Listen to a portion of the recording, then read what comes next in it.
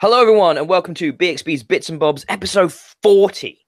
Oh, this is episode 40. This is a milestone, guys, of our... It's a real big number, 40. It's a pretty That's big good. number. Yeah, it's cool, isn't it? Of our sort of bi-weekly, sometimes once a month, sometimes twice a day podcast. So who knows how we do this now? It's whenever we feel like it. In some ways, we're a bit late with this podcast. In other ways, what's lateness? What's time? What is that? That is just a concept. We can define that. And with me today, as always, defining reality itself is Richard Worrell. Defining reality. Am I some sort of Jesus Christ figure now? You get bored for Jesus Christ. Need to say. You need to grow the line, and then you could be more Jesus Christy. Yeah. How about that? Can you handle that? I haven't made a dig about your baldness in a while, so I thought it was time. Thanks. If you can hear scrubbing, the wife is finishing up her baking. She's finishing up the baking. It is a Sunday morning podcast. We come to you here, which is a strange time of day to be doing a podcast, and a strange day, I suppose, in many ways, on a Sunday morning. But yeah, so there's baking going on, and then I've just had to call Joel Summerfield in from frolicking in the fields of sunflowers, which is what he often does on a Sunday morning. Joel, isn't that right? That's what I've been doing most weekday evenings. I was thinking though, don't they say life starts at 40? Can we get on that bandwagon with our podcast number? So like people can actually start listening to our podcast. I like that. This is like a soft reboot. Yeah. So how are we going to make it different? How are we going to sort of set this reboot apart from the 39 episodes that have come before? Joel, this was your idea. I'm expecting to brainstorm here. Come on. Maybe start talking sense or something like that. But I've just established that we define reality. Why would we want to start talking sense at this point? That seems like a step backwards. No? Do you want to open with a bit of a philosophy every week, maybe? So that's your thought for the next fortnight is about reality. What is reality? Letters, emails to kind of thing. I quite like that. That's quite deep. I mean, in a way, though, we've all been watching some sci-fi TV, which does, in many ways, deal with things like time, reality, dimensions, and stuff to that effect, doesn't it? So there is a connection there, in a way. I think we've all watched a little of the newest hot thing on Netflix, which is Altered Carbon. Is that right? Yeah, we have. And I almost hope it wasn't real itself. So you still just watched the first 2 episodes, Rich? Yeah, I've not gone past that yet. I was hoping you might fill in some of the blanks for me so I can enjoy the rest, because I'm really not at the moment. Well, that's what I watched last night, and I'm not gonna, because I've read the book, I'm not gonna go into I can't talk about it too much because it'd just be massive spoilers. But I can sort of see the problems you've got with that so far. Those first 2 episodes, it just feels like the way it's been cut together and edited, it just feels so disjointed at times. And I really struggle to find like a character to root for and a narrative to really get into at this point. It just feels very odd. I mean, the one thing you can't deny is there's so much money on that screen. It's crazy how much money they put into this show. The fact that you've got whole sets that get used once, and then it's just thrown out, and then there's masses of CGI, brilliant futurescape city stuff, really, really nice visuals. But I also have a bit of an issue with the fact that this is meant to be like an indeterminate, but many, many, many hundreds of years in the future, and everything looks a bit like it does right now at times. It's like I think things would look perhaps a teensy bit more different. That's one of the fundamental issues I've got with it, and I don't think it's a plot spoiler or anything. What I'm interested in getting out of you is more of the world building stuff. Make this world make sense to me, because it just doesn't at the minute. So the sleeving, the basic premise is that a guy has been put to sleep for 250 years and then he's brought back to solve a crime, right? But more importantly to it is the how and the why and mostly the how he's put to sleep, because the concept of backing up basically who you are into data, which can then be uploaded into any body, literally any physical body. That's where this world becomes so interesting, because it's sort of a spoiler. They use it for interstellar travel, and they use it for in sort of like being able to infiltrate. And you can literally go into any body. And one thing that started to get sort of introduced in the second episode was that it's not just a case of this guy being a fucking badass, which he is. It's that he's also a master manipulator, and that he can he can make anybody basically can be won round by his I don't know, like magical powers to see all the details and everything. It's like he's got that highest tier of charisma in Fallout. Yeah, that's it. It is that. There you go. That's it. And I think the show has the potential to improve. I think it's struggling from it's trying to do a lot of world building, and it's giving you a lot of concepts very quickly, very early on, and it just throws you in there. And even though I've read the book, I was sat there with my brow furrowed for quite a lot of it, going, "Hey, just take a breath, like, just make something make sense." All these signs and portents, and these things that are in his head, and there's things that are real, and it's like, Christ, just chill out. Like, how many different concepts do you need to throw at the audience at once? It's a bit of a mess right now. But I'm gonna stick with it as well, Richard. I think, because I think it's interesting. It's daring. It is, and I'm trying to get over the world building stuff and get into the story, because there's just some things that are just so jarring, and I can't get over them. Do you know what my biggest problem is? It's supposed to be 250 years in the future. Yeah. For this. No. It's meant to be 250 years in the future from when he died, which is already hundreds of years in the fucking future. Oh yeah. But 250 years relative from any point in someone's life is a long time away, right? Yeah. Oh, I see. Yeah. So he wakes up, and he seems to know everything about this place. He gets asked to look through a telescope at one point, and the fella says, "What's that?" He's like, "Yeah, that's a military satellite." "How do you know, mate? You haven't seen him for 250 years." That is sort of explained in and around that sort of scene, I believe. It's that as we've got further into the future, development and the changes of humanity have slowed down a lot. Yeah. So I think what they're saying is that 250 years from right now, where we are, obviously was like the Dark Ages almost in comparison to where we are with technology. But as we get further into the future, those developments slow, incrementally based on the further we get. So I think they're saying that a lot hasn't changed in 250 years, which in a way is its own commentary on. It should communicate that though, because I'm going into this thinking, right, Demolition Man, this is going to be all about 3 seashells and. There's the stuff that he doesn't know because he's a man out of time. There's none of that. He just knows. No, there is. Remember when he puts on the adverts? Yeah. And we get that trip. That's all new to him, and that's why he's struggling with it, because he's never experienced all the into your eyeball advertising. No ad blockers in Altered Carbon, except when she puts one on him, I suppose. So he doesn't do a very good job of communicating. The freshness of experiences. That's kind of my big problem is Joel Kinnaman. He seems to mumble his way through most scenes. I actually struggle to hear a lot of the dialogue he's delivering, because he's like that. That's a lot of it, and he's so laconic, and it's just like, I just don't give a shit about this guy. And then the detective lady has one position in acting, which is angry, and she's just angry all the time about everything and everyone. For no reason that we know of yet, though. Trust me, you do find out why she's angry. But it's just like, there's not a lot to root for, is there? No, there's not. And I've watched it so far because, like you say, there's so much money on screen. It looks lovely. Yeah, totally. And you kind of just want to just see more of it, even if it's not making much sense. But I'll stick with it. So I'll use that as a sort of a segue a little bit. Joel, another show with a lot of money on screen is Star Trek Discovery.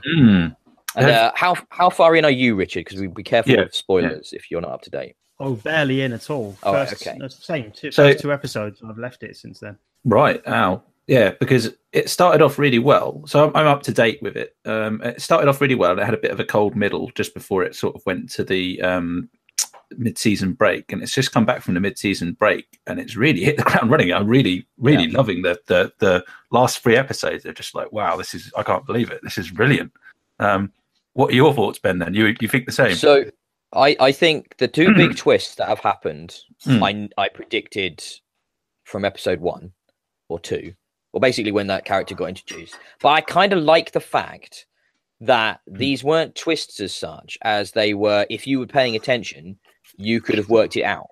It's not. It doesn't feel like lazy storytelling. It feels like the storytelling has been justified. Like they've laid the breadcrumbs down there. If you're a Star Trek fan, if you know about how characters work in this universe and stuff, and so the things about the security chief and about the captain, you're like, this is played out in the way I wanted it to, and it's played out in a way that feels very justified and satisfying. And now I'm really excited to see what the new status quo is, and I think it's one of the most unique. Well, it's certainly like unlike any other Star Trek I've ever seen. It's completely mental.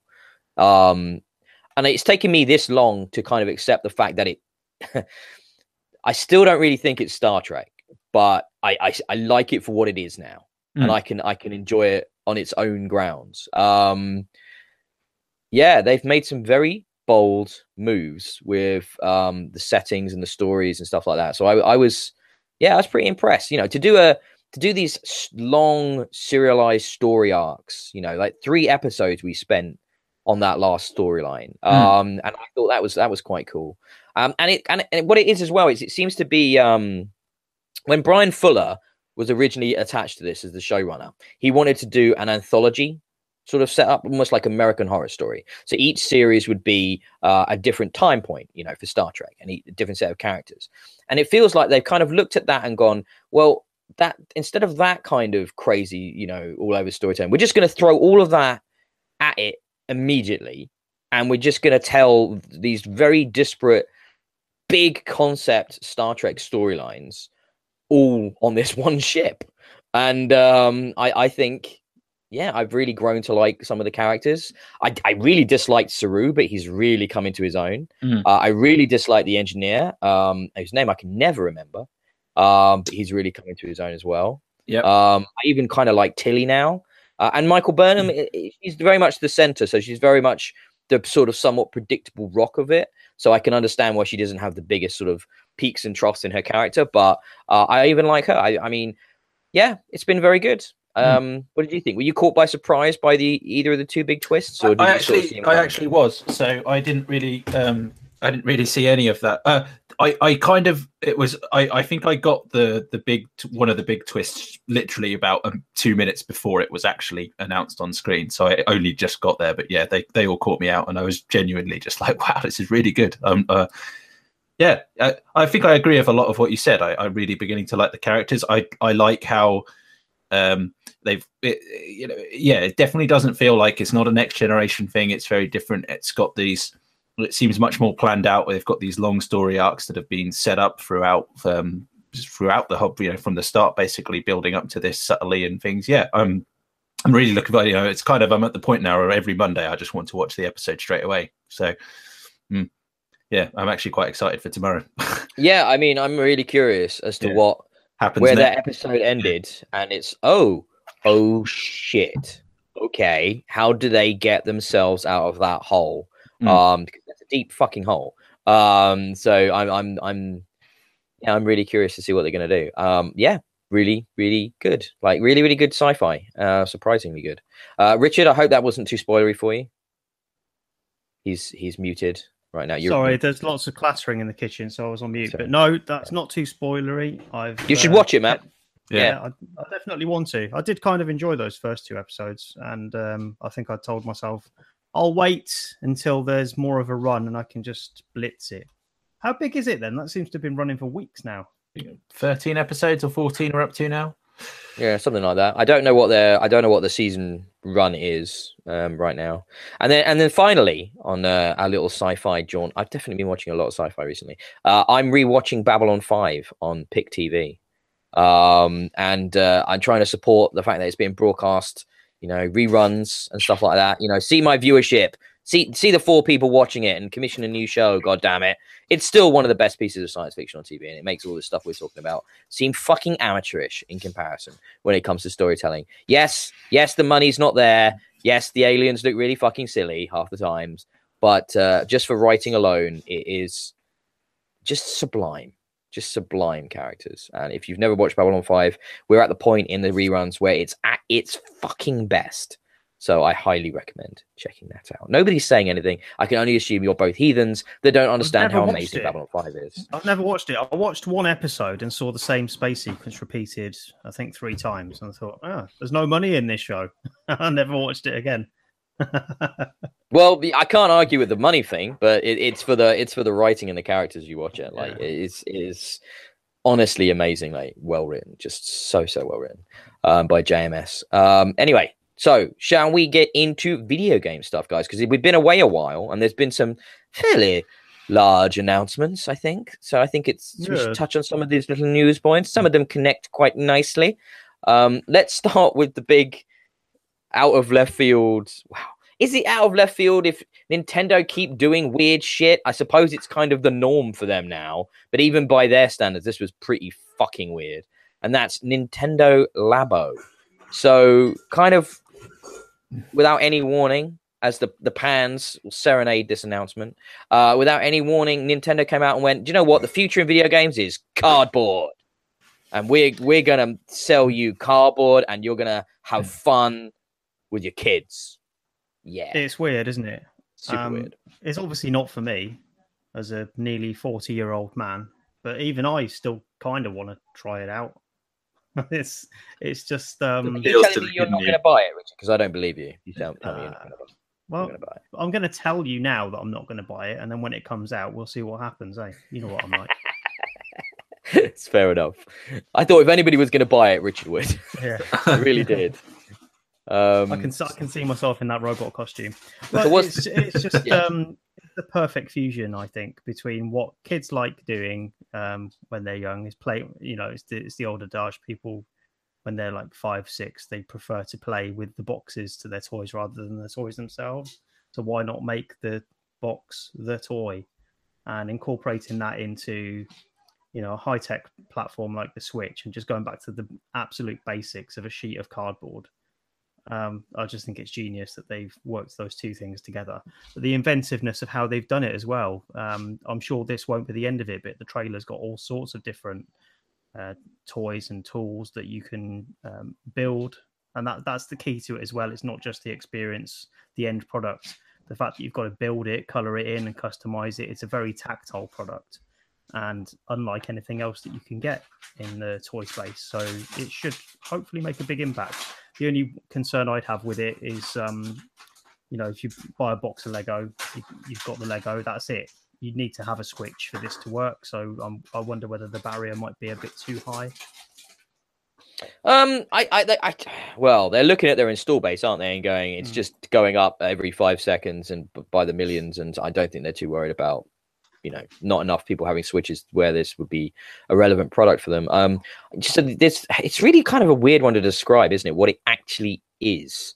So it's you get like cardboard sheets and you pop out the cardboard sheets and you make a contraption. It could be a fishing rod. It could be like a little toy piano. And then your Switch will interact with those devices that you've constructed from cardboard in various ways. So it could be, you know, incorporating, say, the controllers into it. So there's like a form of back and forth communication between the tablet and the controllers, or, you know, the fishing rod will interact with the screen, you know, if there's a fishing mini game or something like that. But while that sort of sounds quite pedestrian, the way it's presented, it's just so much charm and joy and happiness and just fun. Nintendo get fun like no other sort of video game company does. You know, this crossover media is absolutely bonkers, and it's got a lot of people very sort of excited. I'm talking about adults. I mean, I think there's a whimsy to it that really appeals to the gamer. You know, that, you know, we are obviously, as a lot of gamers, due to our mindset, we like to be transported to other worlds. We like to play in interactive spaces. We like toys.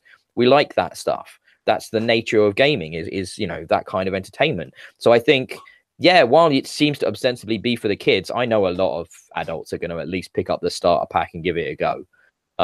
Because, you know, why not? I don't know if I will. I really don't. But I'd kind of like to try it so that my curiosity might override my purchasing sense, as it were. What about you, Joel? Well, I'm quite actually excited about it. But I think the appeal for me is that obviously I've got a 3.5-year-old son who. Do you have an excuse? Almost perfect. Yes. For. Yeah, to me it's I wonder if they've worked a bit and then wanting people to buy them is going to be so expensive. So they somehow managed to come up with a really cheap solution to sort of facilitate a compilation of mini games with interactive toys. Really, I think it's brilliant. I haven't pre-ordered it yet, and I'm not sure if I will pre-order, but I will probably buy it very shortly after it is released. I'm really excited. I'm really impressed by the complexity of some of the contraptions. Like you say, that piano works by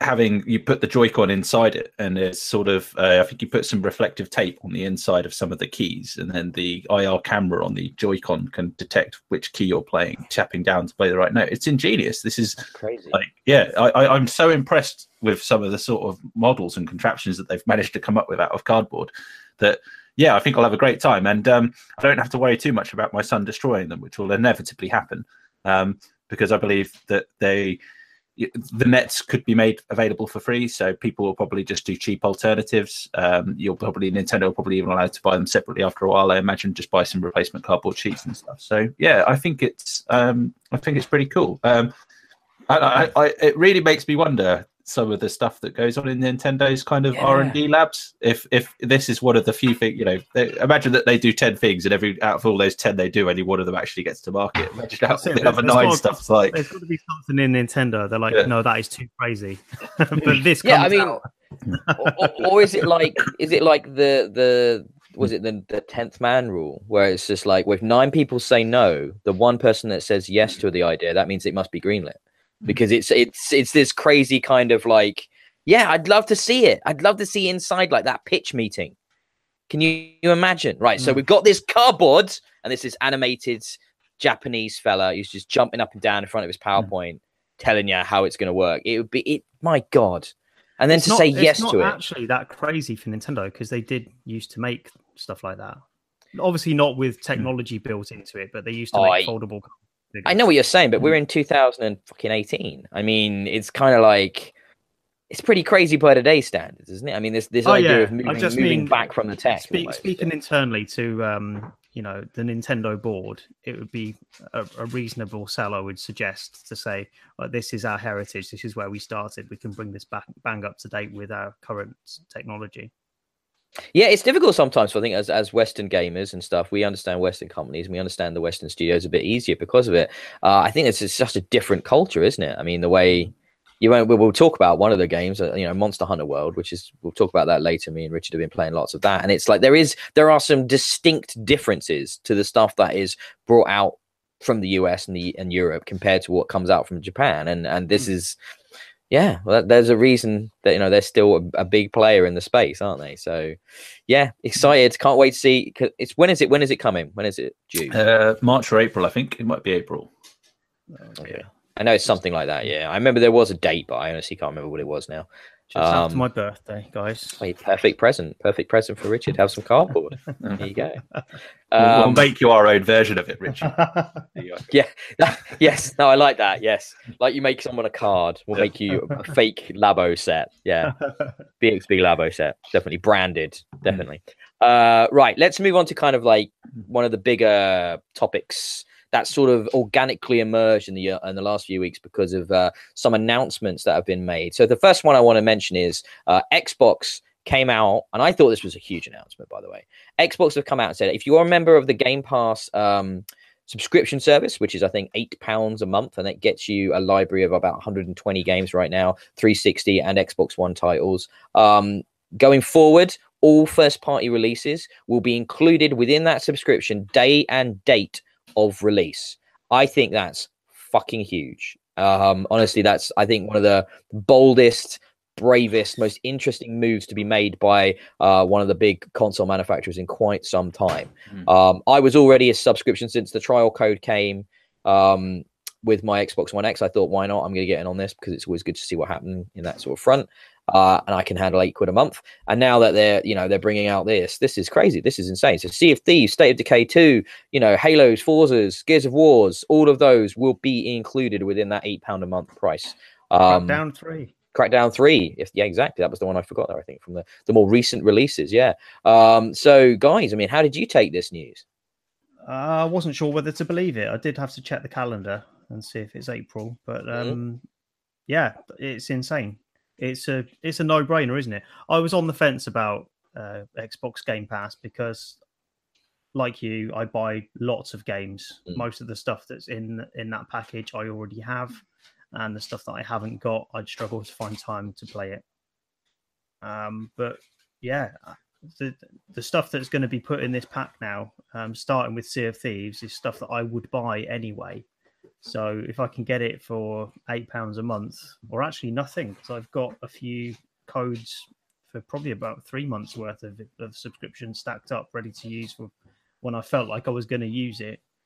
I can play Sea of Thieves for nothing now.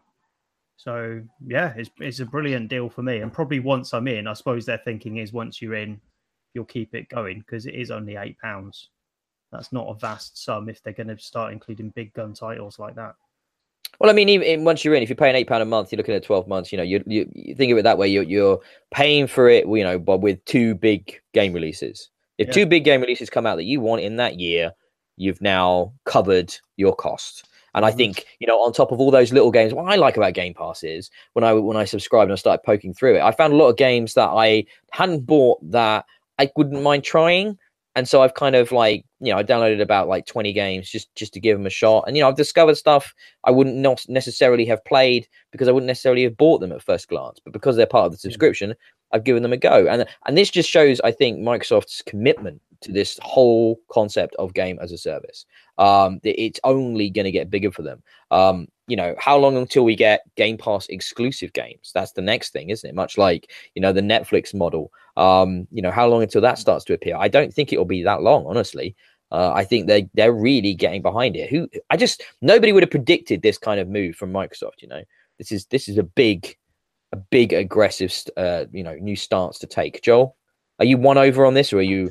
I'm actually thinking it's very exciting. So am I won over? Yes, because much like your Netflix service, just filling it up with old crap. Well, it's not necessarily crap, but I think you know what I mean. Yeah, I do. Yeah. Isn't necessarily going to onboard everybody. It's great for people who may have just bought an Xbox and don't really buy many games. But yeah, for people like us or who are regular gamers, it doesn't really offer that much value. This takes it from offering little value to me to offering, like you say, a staggering amount of value. It's 2 or 3 AAA titles that you may already buy anyway is, you know, you're now going to get for free, and it literally pays for itself. And it solves another dilemma of kind of potentially ownership of games, because obviously if you buy games digitally, you know, you're purely buying a license to play that game. It's got so many caveats in it about, you know, those games may disappear one day. Game Pass kind of solves that complexity because you don't feel like you're ever owning it. It's just like a subscription rental service, and you'll get comfortable with the idea that content will come and go, I guess, as time moves on. I think it's a very bold move. Think about EA Access and, you know, their first steps to thinking about trying it, and how cautious they were about, well, we'll give you 10 hours of our sort of brand new titles to sort of try them and things, and then you can buy them at a discount, and then perhaps 1 year after they've released, we'll start rolling them into the service for free. This is the opposite end of the scale. It's just literally, day one launches, they'll be there. I think it's fantastic. It certainly changed my mind. I'm just holding off on the hope that what they'll do is they'll wrap it up into a sort of Xbox Live Platinum, I guess, or something like that. So you get your Live and your Game Pass all wrapped up as one sort of monthly sub for, I don't know how much they'll charge, £10 a month maybe or something. So yeah, I think it's brilliant. Yeah, it does position Microsoft quite strongly as well. When as a platform that's future-proofed, they're beyond anyone else in the console space now quite comfortably, because to back up this Game Pass service, they've got backwards compatibility, native compatibility with Xbox 360, even original Xbox titles now. And as that grows, they will have the ultimate platform for a sort of a consistent gaming experience and a subscription model that can offer you everything.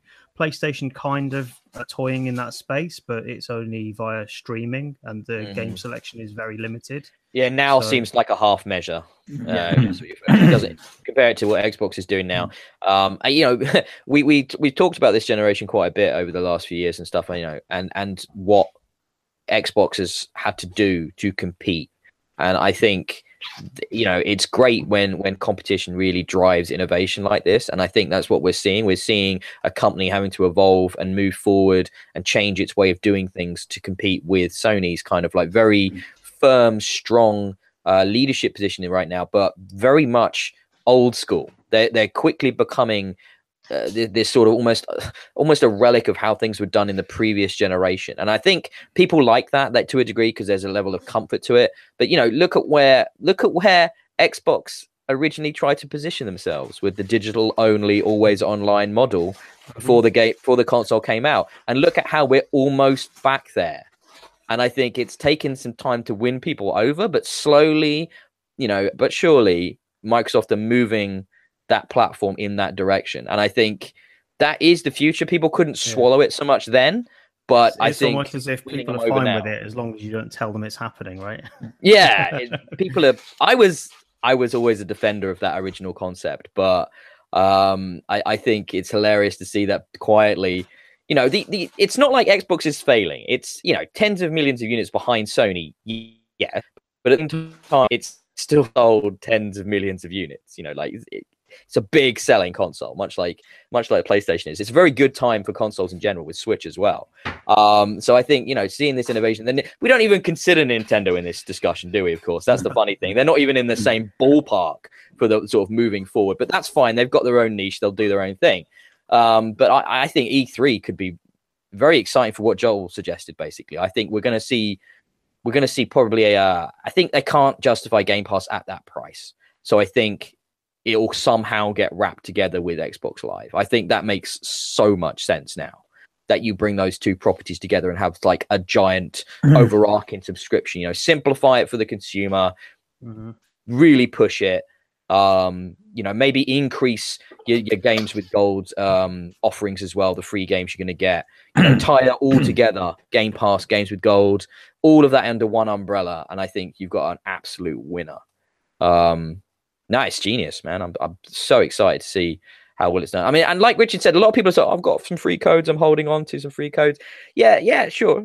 But I honestly think right now, value, the value can't be argued with. You can't ignore the value proposition of this. That's what I said when I posted this news. It's now Game Pass is impossible to ignore as a really good value additive service for the platform. So pretty excited, I have to say. Let's quickly talk about Nintendo then in connection to that, because their paid online service is going to launch in September. Wasn't it meant to come out like a couple of months after the console? Did I forget? No, yeah, they did delay it. They delayed it and delayed it and delayed it and delayed it and delayed it.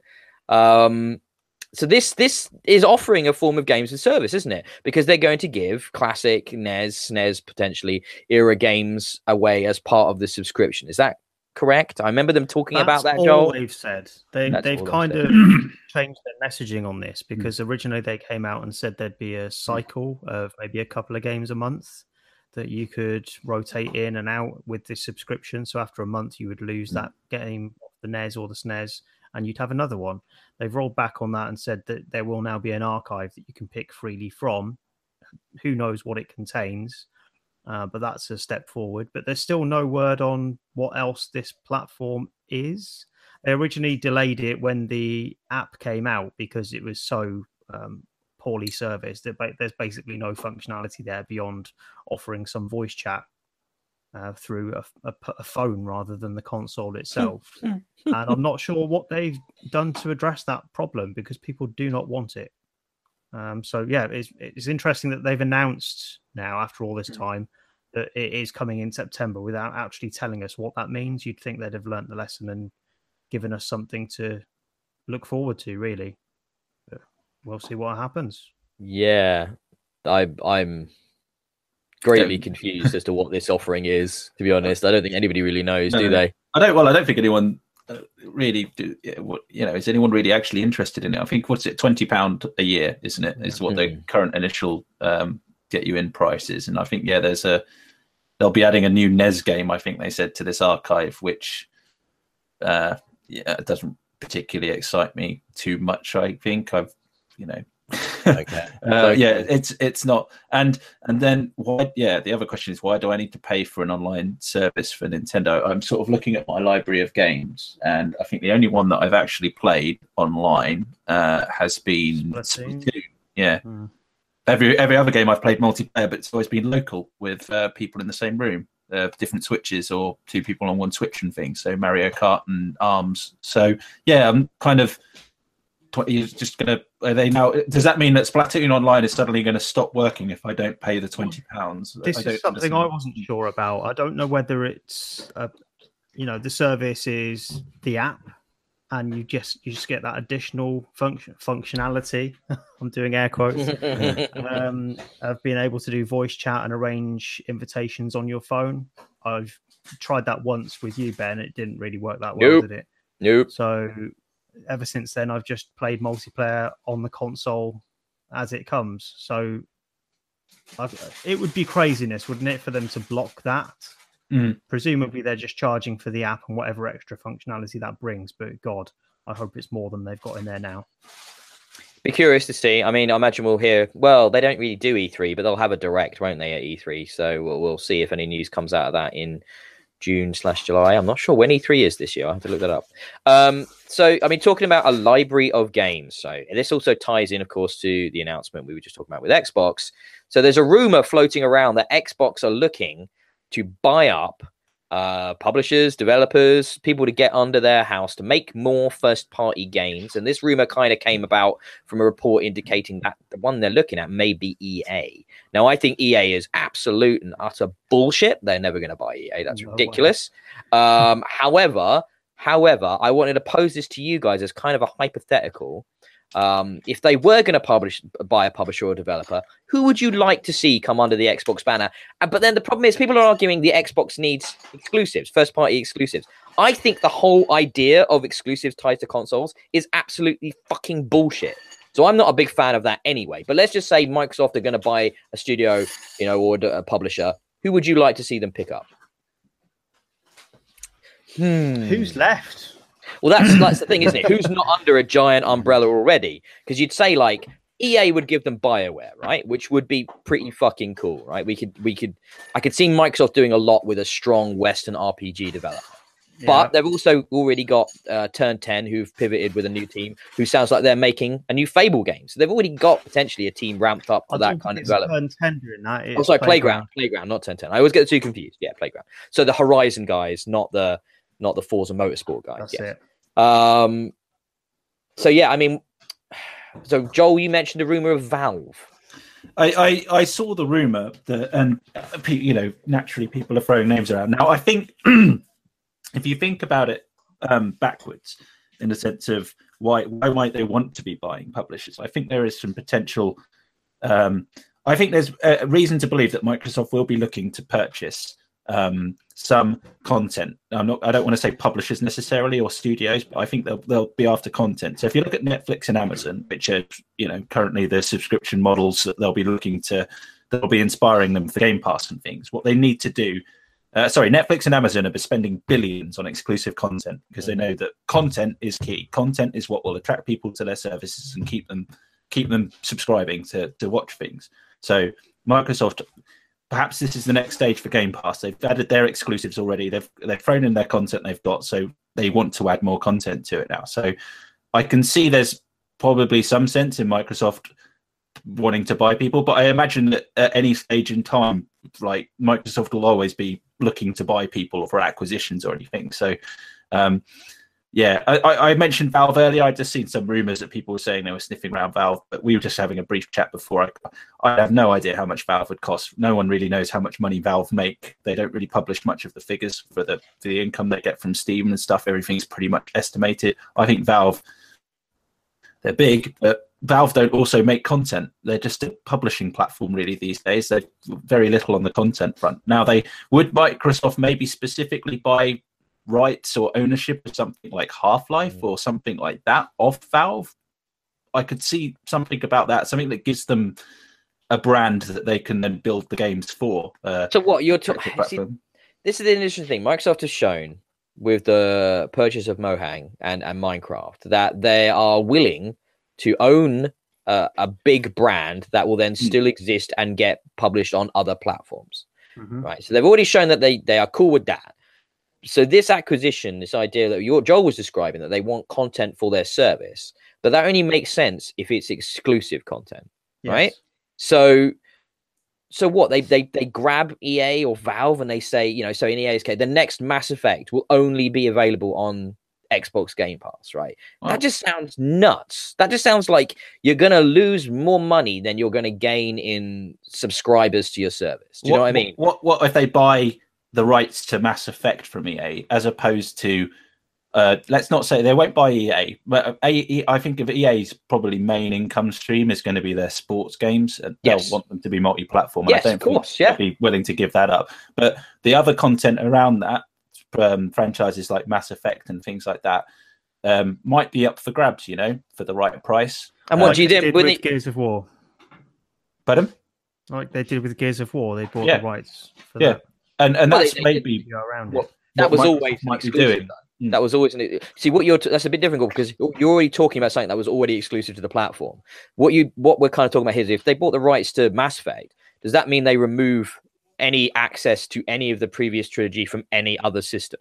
PlayStation and Switch. Well, it was never on the Switch, but it would be the PlayStation because I believe they would probably keep it on the PC. They still have an interest in PC gaming, and so I'm sure Game Pass will reach to that as well. Xbox and PC. Game Pass will, any games that are cross-play will work. So if you've got a Game Pass subscription, you can play Game Pass games so on your PC. So Sea of Thieves should work, for example. That's been confirmed. That's cool.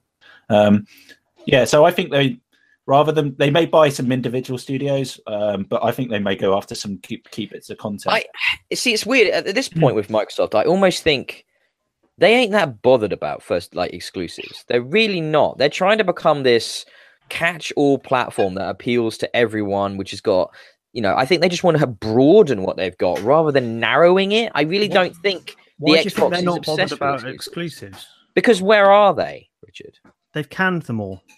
They scale bound. I mean, like, you know, Fable went, but Fable went when Molyneux went, really, didn't it? I mean, that wasn't really there. Money into it for a while. I don't think it's right to say that they're not interested in exclusives. They've just botched them for a long time. So you've got to look at the motivation for this rumor that they're buying up studios. Well, why? What's the motivation? The Mojang thing is different. They bought a long-running platform, really. It's not just a studio that will build games for them in the future. They bought Minecraft knowing that is a multi-billion-dollar industry that will run for years and years and years, all the merchandising rights, so everything associated with that. That's a different proposition to buying a studio that will build games for your platform. And the question is that something they're interested in? Do they want another Alan Wake or Quantum Break? Would they want to buy someone like Remedy? Well, they wouldn't buy Remedy because they make a game once every fucking 6 years. So, you know, they're probably not interested in something. They need a catalog. If you're talking about wanting to like really, that's why people are talking about publishers rather than developers, because it's like they're talking about buying up an entire catalog of titles, which they could then pivot into an exclusive lineup. So they want more IP then, essentially. Is what Right. But stuff that can come out quick. I think that this rumor is so much fucking bullshit though, because it's been created off of the back of Phil talking about, you know, they still care, that they're looking and all this, and then it's just wishful thinking. It's just come out of people going, oh yeah, that'd be good, wouldn't it? That would solve all their problems. It's come out of completely nowhere. But I think it runs the risk of making the same mistakes as the past as well. I mean, they bought Rare, they bought Lionhead. They've run studios into the ground before because they've bought them and not exploited their strengths. Yep. So I'd rather they didn't buy anybody if that's going to happen again. I think second party deals are much more likely, like Joel was inferring, than first party purchases. Yeah, I think deals with timed exclusives and the next iteration of this or that particular IP that's being developed, but you know, not the whole library. I think that's what they'll be looking at doing more than, and that's what they've shown they've already been doing. So I suspect they'll just keep on that road. Okay. So that's that, and it kind of ties in. So I'm trying to think where we should take this next. So we got some like delay announcements, which are always fun. So talking about EA, Anthem, guys, it's been delayed into 2019. I know you're shocked. I know you're all very shocked. Don't cry. Joel, stop crying. Joel, hold back the tears, Joel. Come on, get it together, man. Get it together. God. The funniest thing about it is that it's not that it's been delayed. It's that EA were trying to say it's not a delay. But I actually went back to look at the E3 press conference. Did they actually say a date? Maybe they didn't. Maybe they're right. It isn't a delay, and they did. They printed on the screen that it would be like fall 2018. It's not a delay, Joel. It's a tactical withdrawal. No. They've gone. No, we're going to position Battlefield at the end of 2018 instead, and we don't want to cannibalize those potential sales with Anthem being released as well. So we're gonna tactically withdraw Anthem into 2019. From what I read, the fall 2018 date was never true. So from a development point of view, it was never realistic that they would ever achieve that date. So I suppose to say it's not a delay is correct. if your basis is that was always a lie. Yeah. Well, I think when we talked about it, none of us. I remember when we talked about that after E3. Not one of us thought that game was coming out the following year in 2018. No. Not a single one of us. I don't think anybody anywhere in video games really believed that was coming out this year. It's just not possible. I guess so. Yeah, connected Battlefield. We've got an unnamed, unannounced Battlefield game. That's not really a surprise. It goes Battlefield, Battlefront, doesn't it at the moment? So a new Battlefield game isn't anything. The rumor is that it's a Bad Company game. So I don't know if anybody cares or remembers Bad Company particularly fondly, but I'm not that bothered. I was a big fan of Bad Company too. I played the multiplayer on that a lot. I really enjoyed that. I much preferred it to Battlefield 3 and 4. So. Oh, okay. I really liked Battlefield 4 when it worked. So and then we had another announcement. Was that Red Dead Redemption 2 is coming out October 26th? No, it isn't. No, it's not, guys. You put a release date down in October, November, it means it will be spring of the following year. So what that actually should have said was that Rockstar will announce the delay of Red Dead Redemption 2 on October the 26th this year. That's what that really meant. Yeah. I mean, these long tail announcements, I'm starting again, these feel very much like a relic of the previous generation. I think it's time that developers stopped and publishers stopped fucking doing this.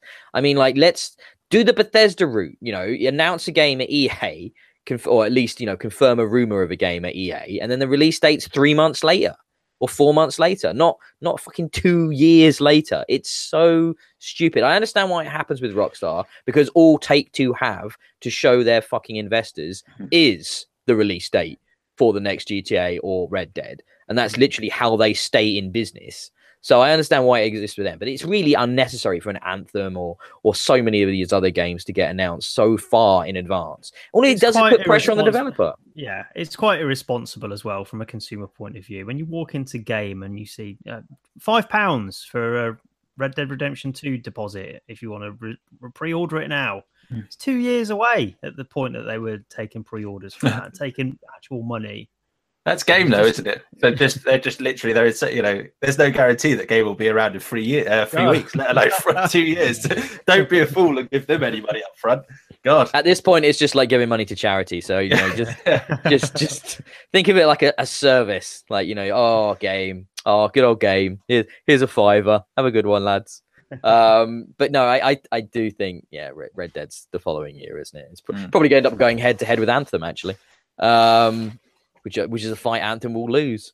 I almost wonder as well about Anthem. This is a game in the Destiny 2 vein of social shooter, and considering where that player base is already going and how sour and bitter and unhappy they are with everything that Activision is doing, I think maybe we're getting delays on this because EA are pivoting real hard, and Casey Hudson is probably course correcting hard on where that game was going, because the tide is already turning against these sort of shared world shooters.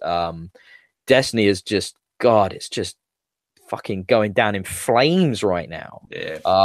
So I think maybe so Casey came up with the Anthem idea. It was his project after Mass Effect 3. He then left BioWare. He went to Microsoft and he's come back to BioWare, and I can just imagine him going into the room where they showed him where Anthem was at, and he's just got his head in his hands, and he's just like, "What have you done to my baby?" And it's just like he's probably just desperately trying to pull it out of this fucking death spiral of microtransactions and fucking awful shit like that. So yeah, maybe that's why we're seeing a delay. Maybe they're trying to fix a horrible mess of a game. So it wouldn't be a surprise after Mass Effect Andromeda, would it? After what happened there. So the backlash what do you guys from think? Battlefront 2.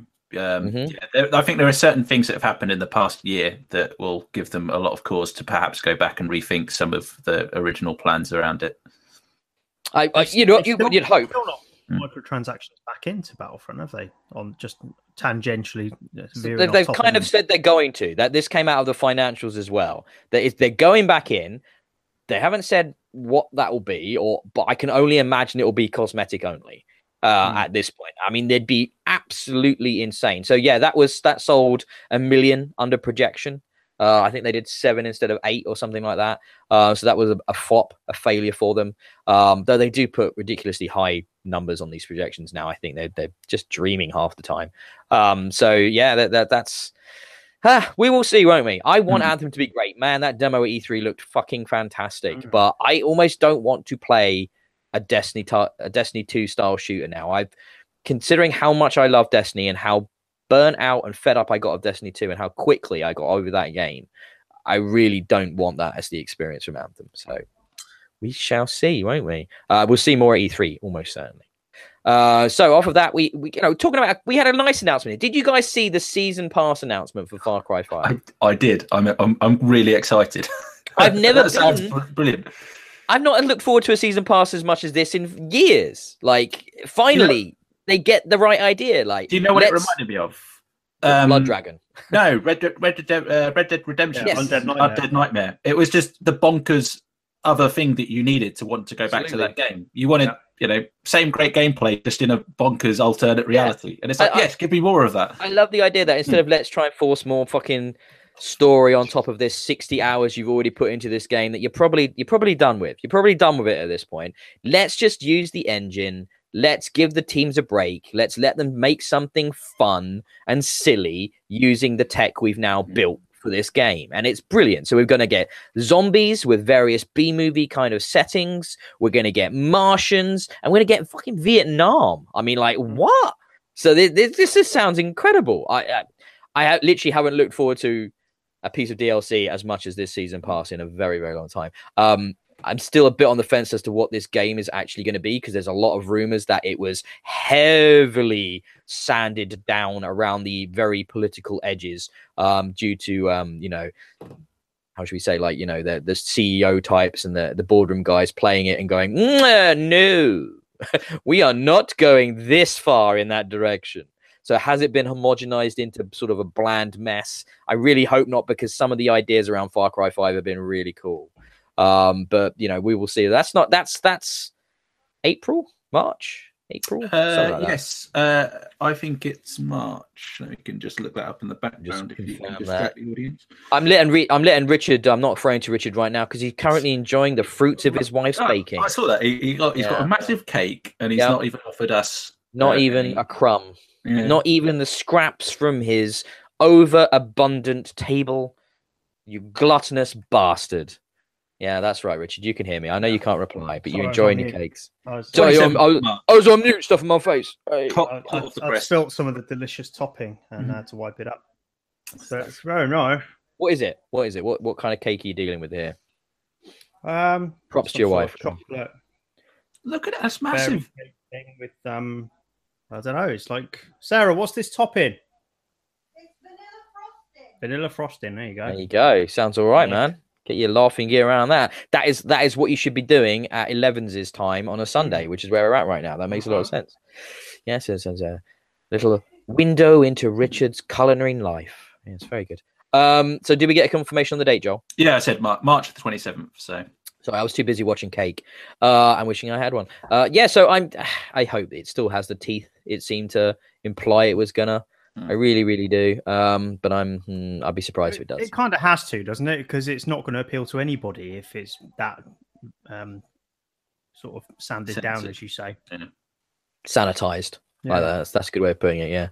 So that's kind of all the news. Am I forgetting anything? I'm sure I am. I mean, we've all just started trying out another games with Surface, games as a service, I should say, platform, which is Utomic.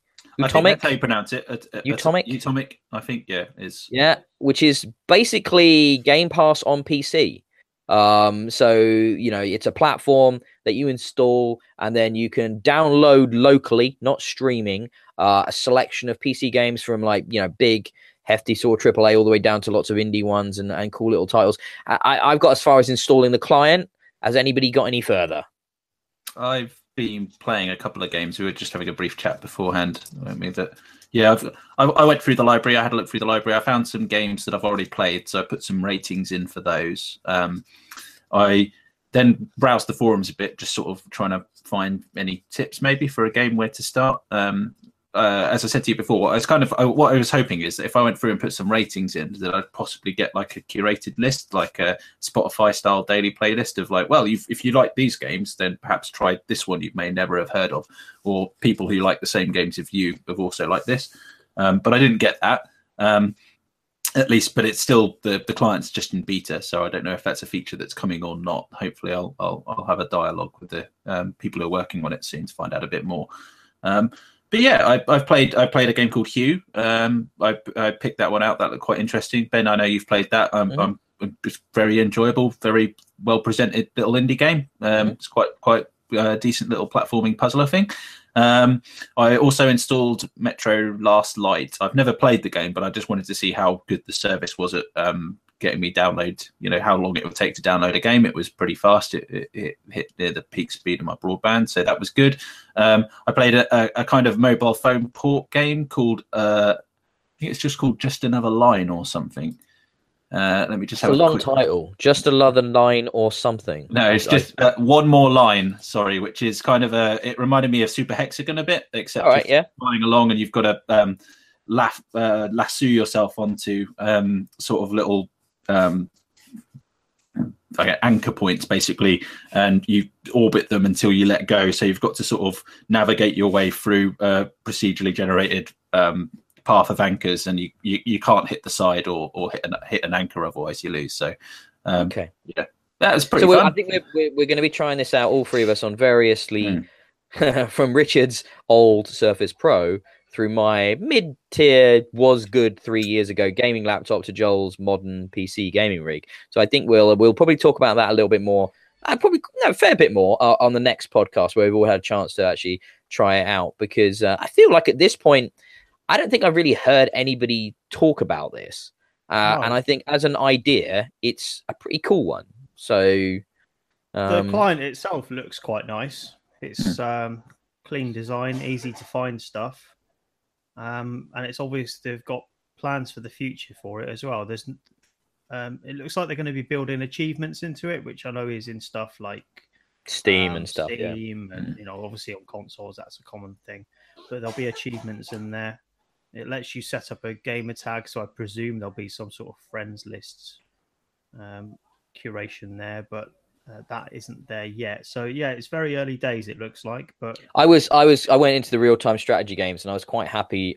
That's like what I like to play on PC, and I was like, man, there's some old obscure weird shit here that I could have fun digging through. So I think we'll talk about that more next time, but for now we shall leave it as we move on to the games we have reviewed recently on the website. I've done a bunch, so I should probably tick a few off before we get into the big, meaty titles, I think. I know Joel's got one to discuss as well. So I'll just mention that two games here that have been out on other platforms for quite a while, which is The Vanishing of Ethan Carter, first of all. Do you guys know it? You know this game? I imagine I've played it. I've played it on the PC. So I haven't played it, but it sounds like it's going to be my thing. Well, I was kind of torn a bit on this one. I love a good walking sim, that's narratively driven, quite a linear experience. Now, the thing with Vanishing of Ethan Carter is that it presents itself like a very high resolution, looks wonderful on the X, by the way, walking simulator. But it's kind of more of actually an adventure game that encourages you to really sort of delve into every nook and cranny of every environment you go in and just poke everything. That's the way I describe it in the review. Like, there are these prompts in the game that come up with like text when you get quite close to them, and just poke at everything all the time.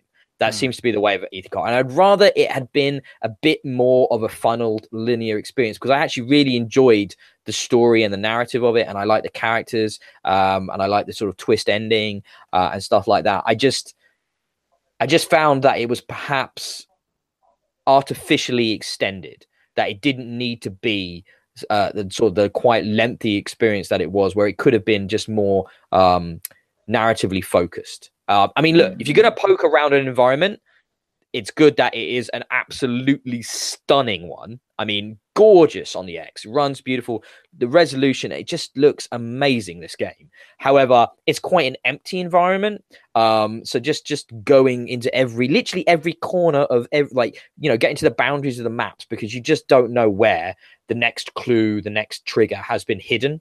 And I found that a little bit tedious. I mean, what did you think of it, Joel? I was it was well over a year ago since I played this. So it's been on the PC a long time. Yes. Yes. I can remember.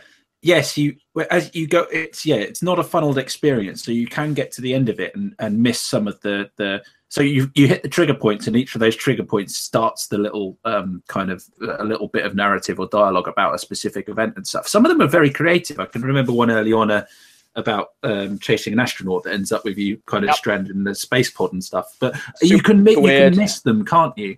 Yes. Which is the sad thing about the game. And it's also at times, I remember one as well, it being in a house and you have to walk through portals in a specific order that was really quite a bit of a pain in the butt. That was one of the low points of the title.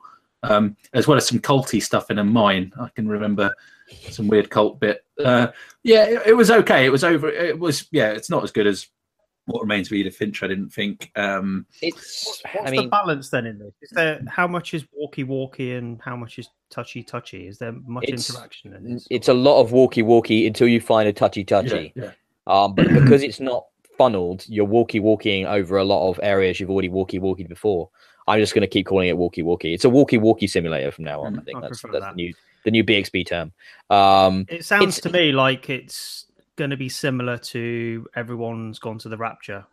Yes, actually, that's Everyone's Gone to the Rapture. It's pretty easy to miss things, but the one good thing about Everyone's Gone to the Rapture is that they had that glowing light that you could follow, that kind of you could follow it through the world just to pick up all the main story points, basically, and everything else was peripheral. It still felt like you were missing a lot doing that, but at least it gave you that main line through. That's what this is missing. The different here with Carter is that it's there's elements that you will hit a progress block if you don't find the next trigger.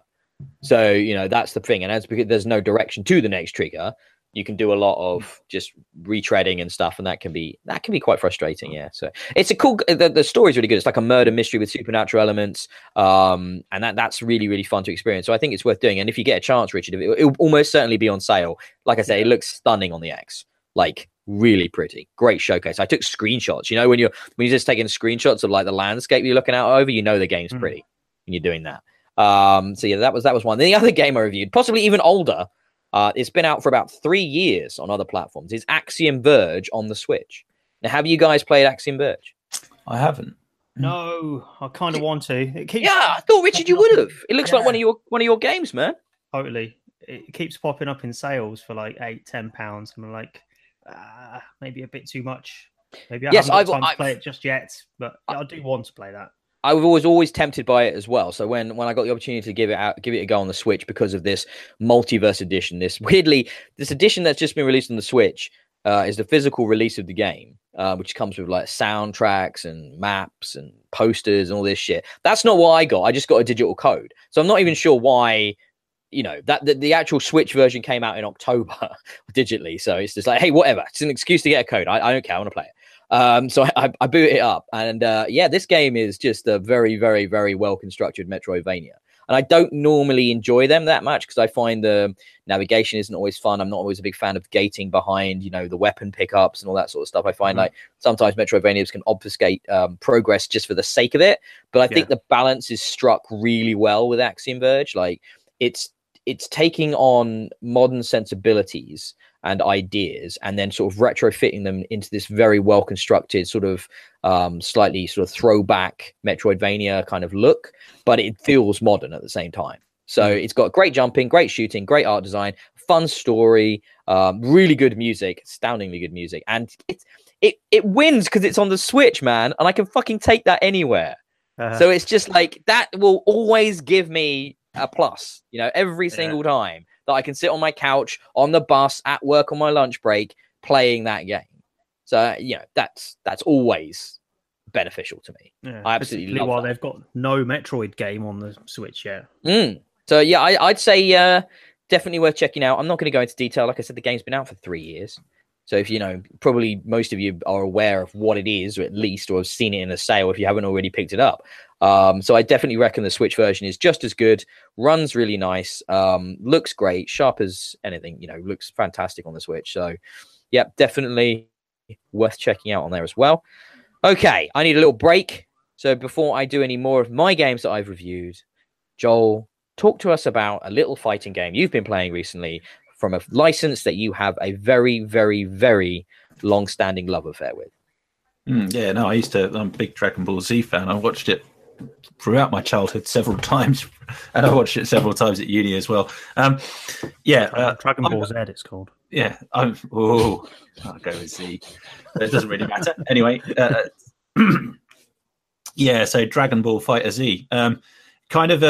This is how I start my review. Basically, it's a bit of I'm a big Dragon Ball Z fan, but I'm not a massive fighting game fan, which is normally a bit unfair on a game when you're about to review it.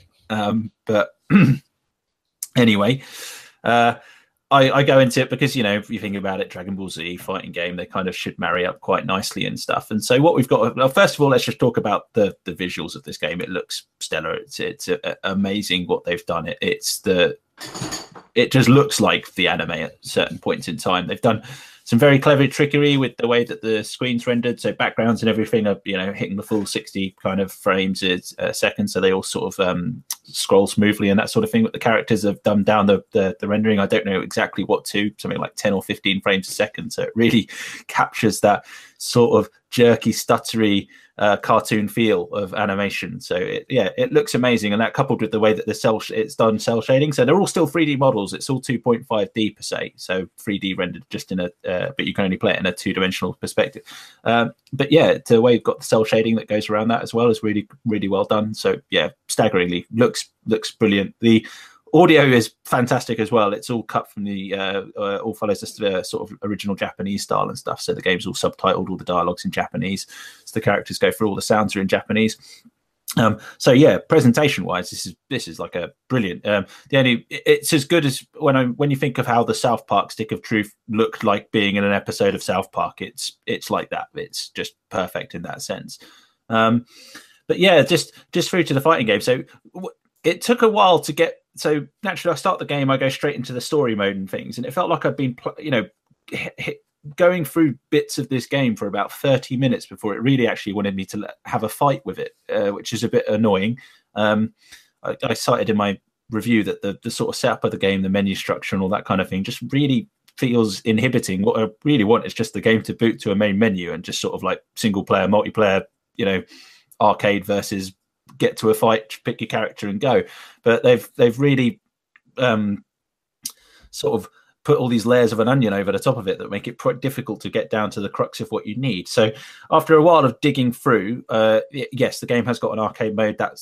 Was what I found most enjoyable, which is literally your classic kind of you've got a sort of tree of different combat arcs and characters and bunches that you're going to fight, and you just sort of progress. You pick your team and you just progress through them one by one.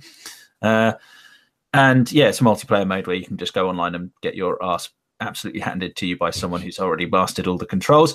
But there are some interesting things in the multiplayer mode, because you can obviously go back and watch the replay of a match and you can see all the control inputs from both players. So you can sit and see how certain combos are achieved and things. The controls are actually good and simple. Not quite as simple as something like Smash Brothers, but nowhere near as complex as sort of games like Mortal Kombat. All ultimate moves and things are literally sort of like downright down towards and then a button, or down back and a button, basically. And there's nothing more complicated than that. Stitching the moves together to make combos is kind of where they I think they're trying to appeal to the more hardcore kind of fighting player. So yeah, it's quite easy. It's quite nice to play through in arcade, and you can simply just keep hitting the X buttons and stuff, and that builds up some nice, pretty combos. And you can throw in your ultimates. You can swap characters so you can swap characters mid-fight, and they can be part of the combo as well. So you can get them to come and help you with the combo, or to switch out to another one and get them to throw in an ultimate and stuff. So yeah, it's good fun. I quite, it was, as a fighting games goes, it was okay and stuff. But like I say, it's the story mode was really just like so much dialogue, such long cutscenes. It was boring. I really just wanted to get into the crux of just fighting. So I just don't see why the point of the story mode really. It feels sort of so as a fan of Dragon Ball, the story didn't do anything for you. No, the narrative didn't particularly excite me either, because obviously they just set it up as a kind of typical alternate reality. Something's gone wrong. You can basically possess other characters, and you've got to go around and steadily rescue everyone one by one. It's just kind of, standard fare, really. It's not that exciting. The fact that it's wrapped up in Dragon Ball, I think they tried to go for something where they make it feel a bit like an episode of Dragon Ball per se, because you've got long sequences of like Bulma and Goku talking and things like this, but it just didn't. At the end of the day, it's kind of like, no, the real meat of this game is in the fighting, and that's what I kind of want to get to. So yeah, it just didn't really do much for me, to be honest. It's a kind of similar, I guess, in the sense to the Xenoverse games, where there is sort of a narrative there and things, but it's purely to facilitate edging you steadily through characters and learning new moves and that kind of thing, which is fine. It keeps you going. It keeps a bit of variety, but yeah, the story itself is, it's not that exciting. Certainly not as good as the story I've in Dragon Ball Z, which is fantastic. But anyway, yeah, it just ultimately it kind of just felt, what it really lacked to me was the kind of theatre and drama of Dragon Ball. It's very fast and frantic, whereas Dragon Ball has some smaller frantic moments, but in general it's slower paced. It's a lot of dialogue, it's lots of teasing each other, lots of powering up and sort of huge dramatic scenes and things like that. It didn't really manage to capture that aspect of fighting in Dragon Ball. That's what I thought I preferred Xenoverse. Xenoverse is felt a bit more free. You could get up and fly and try and run away and sort of then pull in other characters in to help you and that kind of stuff. Whereas this is it's just a fighting game in a Dragon Ball skin. It's sort of, you get down there and you just battle quickly to the death. So it kind of missed the mark on that aspect of it for me. So as a fighting game, I think there's probably a lot of appeal to fans of fighting games. It is a good fighting game. As a Dragon Ball Z game, though, it just didn't really do it for me. So okay. No, that's fair enough. It's accessible though, isn't it? Because the fighters all share the same kind of move sets, don't they? So yeah, sorry, correct. Very good point. Yes, it's like Smash Brothers. The move sets are all the same. Everyone's ultimate move is triggered the same way. Your sort of general like energy attacks all work the same way. Now, obviously, what the character actually does is varied or unique to them, but control input wise, it's nice. You can just jump between the different characters very easy. It's not like Mortal Kombat or Street Fighter where you'll master one character or maybe two. You can play with anybody and have generally a good laugh. So do you think that's because Dragon Ball Z is just for very young children? You beat me to it. I think it appeals to like many things back when they were first released, where they were designed to appeal for young children, but you carry that through to your adulthood now. Baby's first fighting game. Yeah, but I want to Dad, can I play for... You get your son doing it. Get your son on it. He might enjoy it more than you, Joel, because he might be better than you. Sounds like, to be honest, mate. He's just about learnt to. I've just got him to move the character around and interact in Stardew Valley. That's the amazing his gaming career at the moment. That's fucking adorable. So cool. Okay, yeah. I mean, you're not alone in this sentiment. I've definitely heard similar from everybody. I mean, it's a shame. It's a weird criticism, isn't it? Like, but I can kind of see where you're coming from. The fact that it's too much just frantic action when it comes to the fighting and not enough the quiet moments, because that's what makes a good TV show of anything. You know, it's not, if you just watch a TV show literally of just people like hitting each other all the time, I don't know, something like the Saban stuff, like Power Rangers comes to mind. That's why I've never been able to get into it, because it's just so much just boring fighting. You don't give a shit because you don't understand any of the sort of the consequences or the reason for any of it. So yeah, I guess I can kind of see where you're coming from. Yeah, I like the fact that it's a good enough fighting game and not a good Dragon Ball Z game. I think that's a good way of putting it. That's why I sent it to you. I knew you'd have the knowledge, Joel. So that's fair enough. I'm going to tick off another couple of smaller games. I'm also kind of trying to struggle to remember it because it was actually reviewing it around the Game of the Year time when I played this, but I haven't talked about it on the podcast, I don't think, because it was all Game of the Year stuff, which is Flying Tigers, Shadows over China, which is a rare kind of flying combat sim type game that has appeared on the I think it's on Xbox and PS4, and I think it's been out on PC for a little while now. But basically, it's World War II, and it's a theater of war I wasn't particularly familiar with. It was a group of US and sort of an international US, UK kind of Air Force pilots that actually resigned their commissions so they could unofficially go over to China to support the Chinese Air Force and the Chinese ground troops in their war against Japan in World War II. And it's not, and like over Burma and places like that. And it's really not an area or a history of that, conflict I had any knowledge of. So the fact that the missions and the campaign is very story driven and based in reality with lots of text before missions explaining the sort of historical significance of what you're doing, I thought was really cool. And I enjoyed it because I was learning something. And then the flying game, you can play either very sim heavy or quite arcadey. You can switch it to however you want, really. You can make it as difficult or as easy as you like. And have a good time shooting down horrible Nazis, which is always pleasant. Or not in this case, Nazis, sorry, horrible Japanese people, I should say. They were friends with the Nazis, so in my mind, they're just as bad. So, that was cool. That was a cool little flying game. I thought, considering it's like a budget title, a low price title, I thought the environments looked plenty nice. The planes were modeled nicely. The flying physics felt good. There's beyond just the story mode, there are just, go up and dogfight. There's like a free roam mode. And then there's a multiplayer suite as well. So there's plenty of features in this game. I have no idea how many people are playing it and if the multiplayer will be worth it. But if you're at all interested in a theater of war during World War II, you might not know about, and you're kind of interested in playing one of those dogfighting games that you might not have played in a while, I'd say, there are much worse options than Flying Tigers to check out on Xbox, which is where I reviewed it. So yeah, any questions about that? Because it was what feels like a year ago since I reviewed it. So, nope. Just looking at a video, looks quite nice. It's fine. Looks perfectly pleasant, doesn't it? I enjoyed it. I like learning stuff. I like learning about. I've always been interested in World War II because I was what young man growing up in Britain isn't taught all about World War II at some point in school, and therefore finds tanks and planes and ships and all that stuff interesting. So I definitely was curious about that theater, especially as, true story, my grandfather actually served on some form of military vessels around Burma at that point in time. So I had a bit of a personal connection to it. So that helped me be even more interested. So that was cool.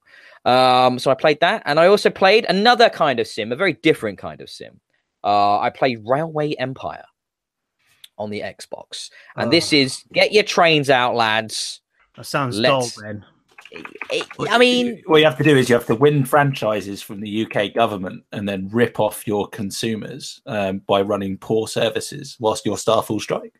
When you say win, you just mean get handed them with absolutely no governance whatsoever. Yes. Well, you have to bribe the government. You have to bribe the officials up front. That's how it starts. Well, let me tell you guys, it's full of corruption, but in a very different era. So we're talking early railway expansion across the United States. Again, a period of history I didn't know much about, beyond the fact that I know they basically used awful types of very low income / slave labor to construct a lot of the railway network across the United States. Other than that, can't say I knew a lot. And surprise, game doesn't touch on that much. But to be fair, I actually found the historical aspects of the campaign, once again, quite engaging and interesting, finding out about the sort of time periods in which different expansions of the network happened across the US and how important the railway empire being constructed across the US was to the growth of cities and the burgeoning economy of what became a very powerful nation, and how that it was the foundation, the backbone of a lot of that development. And actually, that was really cool to find out. And beyond that, Joel, I'm talking to you more than Richard because I know you're a bit of a sim head like me. You've got the micro minutiae of supply and demand between your different cities. You've got the timing aspect of getting different trains on the same tracks. You've got railway settings that, you're building tracks, you're putting crossings in, you're using signals, you're building different types of station, you're building warehouses, you're upgrading your trains, you've got a big old research tree. There is a shit ton in this game. And the only real problem I had with it looks really nice, by the way, I have to say. It looks lovely. I think it's even X enhanced. But the biggest problem is, like any of these games, when you're playing it on a console, you're just thinking to yourself the whole time, this would be better with a mouse and keyboard. I mean, you can't deny it would be better with a mouse and keyboard. And that's the only problem really to have that really with that game on Xbox. If, however, that's your only option to play it on a console, I would say if you're in the mood for historically set railway simulator, well, there's not a lot of competition, is there? So you might as well give it a punt on the Xbox. It's not for everyone, and I was never into trains as a kid. I've never been that guy, but as somebody who enjoys deep management simulators, yeah, it ticked the boxes for me on that front, definitely. Yeah, it was good. It was good fun. Yeah, check out Railway Empire. Surprisingly good, I have to say. It was solid. Really, really good. Okay. Richard, you've been quiet for most of this, and I'm going to let you take the lead on the big game from the last couple of weeks. Monster Hunter. Monster Hunter World. Monster Hunter World. I might be reviewing it, but you've been playing it as well, and I know we've been playing together a few times. So I think I'll let you talk for a bit on that one. Okay. You've been quiet. Monster Hunter, then, eh? Let's explain what it is, I guess, because it's not exactly a familiar franchise for us in the West. Big old Japanese franchise, this, very big in Japan, and it's sort of a free roam multiplayer online game, although it can be played in single player quite successfully, where you hunt monsters, hence the title, and you salvage parts from those monsters to build armor, weapons, equipment, so you can hunt bigger monsters and do the same all over again. There's the basic gameplay loop. That's it.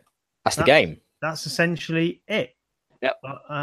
It really packages it up with loads and loads of different stuff to do. So you can go fishing, you can have a net to go and find smaller life forms in the different environments you can spend 20 minutes trying to work out how to use a menu. Yeah, you can do. Well, it's all extended gameplay time, isn't it? Value. yeah, value, baby. That's all you want from games now. That's what a lot of people are obsessed with, isn't it? You put $60 down, you want at least 100 hours in a game, even if 50 of them are in a menu. That still counts. Still counts. So, well, what do you want? It's a Japanese game. They do difficult menus. That's the idea, isn't it? Yeah. So, yeah, Monster Hunter's good, man. It's the first one I've properly got into. I've played one briefly on the PSP years ago, and the tutorials and those were so impenetrable. I think it was like. Sorry, that one had tutorials. Oh, well, that was different at least compared to the new one. No, trust me, having no tutorials is way better, because the tutorials on the old Monster Hunter games ran into several hours before you could properly function as a monster hunter. So it'd be walls and walls of text about what each weapon did, how you use each item in the menu, as if the menus don't take long enough to use anyway. So it really took a long time to get over that hump and into the proper game. This has a much better onboarding process. It lets you start almost immediately. So you're starting out on small monsters. The combat is really quite simple. It's just a couple of different buttons, and there's lots of different weapons to choose from, but it tells you which ones are the easiest to start with by a star system. So the more stars, the easier it is for you to start with as a beginner, and just start hitting stuff and see what drops off. You've forgotten the most important thing, Richard. Your cat? Your fucking cat, man. Your Palico. How could you forget your Palico? Like, that is literally the only thing that matters in this game. Get to the cat. Yeah, so as long as, you're out there hitting monsters, that much is cool. You get stuff off them. Brilliant. But with you all the way is your little cat. It's not called a cat. It's called a Palico for some reason. I'll carry on calling it a cat. Yeah. Because it is one. Yes. And It rides a boat when it's in the water, Richard. it rides a It's little so boat. adorable. It's got a little oar thing that just knocks about in the water on. It's so cute. So he follows you about, and he's got an assignable ability. So it starts off, he can heal you. So if you start getting into trouble with a monster, he'll chuck a big healing bug your way, and that'll explode all over you and drench you in Healing juice. life-giving properties. Love the healing juice. Oh yeah. Delicious. And he levels up. He can get better at doing that. He can be assigned different abilities, like setting traps for monsters, which you and I discovered on our last expedition. We did. There's plates plastering in the background. It's one of those traps. You should really get your Palico under control, Richard. He's just a flipping rebel.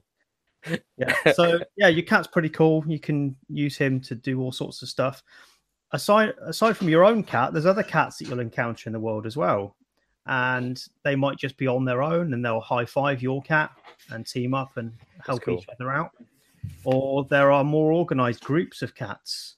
Ooh. And if you start enlisting them or become part of their group, they're kind of like the what are they called in Dark Souls? Guilds or something? You could sign up to different guilds. You're asking the wrong person.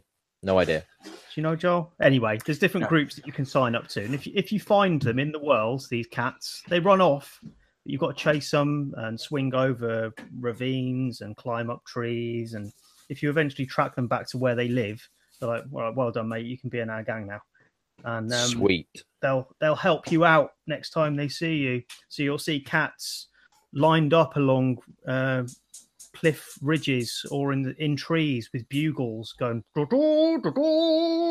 That's fucking amazing. I had no idea about this. It's amazing. And so they'll shout down and say, mate, if you catch a monster around here, rather than kill it, do it by us and we'll help you catch it. And then they'll all come down and sort of Gulliver's Travel style tie it down. Your own little Ewok army. Yeah, it's amazing. So I think that takes us, like you've described the mechanics a little bit. I think that takes us to the overriding awesomeness of Monster Hunter, which is its incredible Japaneseness. It's otherness. It doesn't really feel like any other game. The way in which, not like what you described, that AI element interacts with the monster AI element, which interacts with you, and then you've got the way the other monsters interact with each other.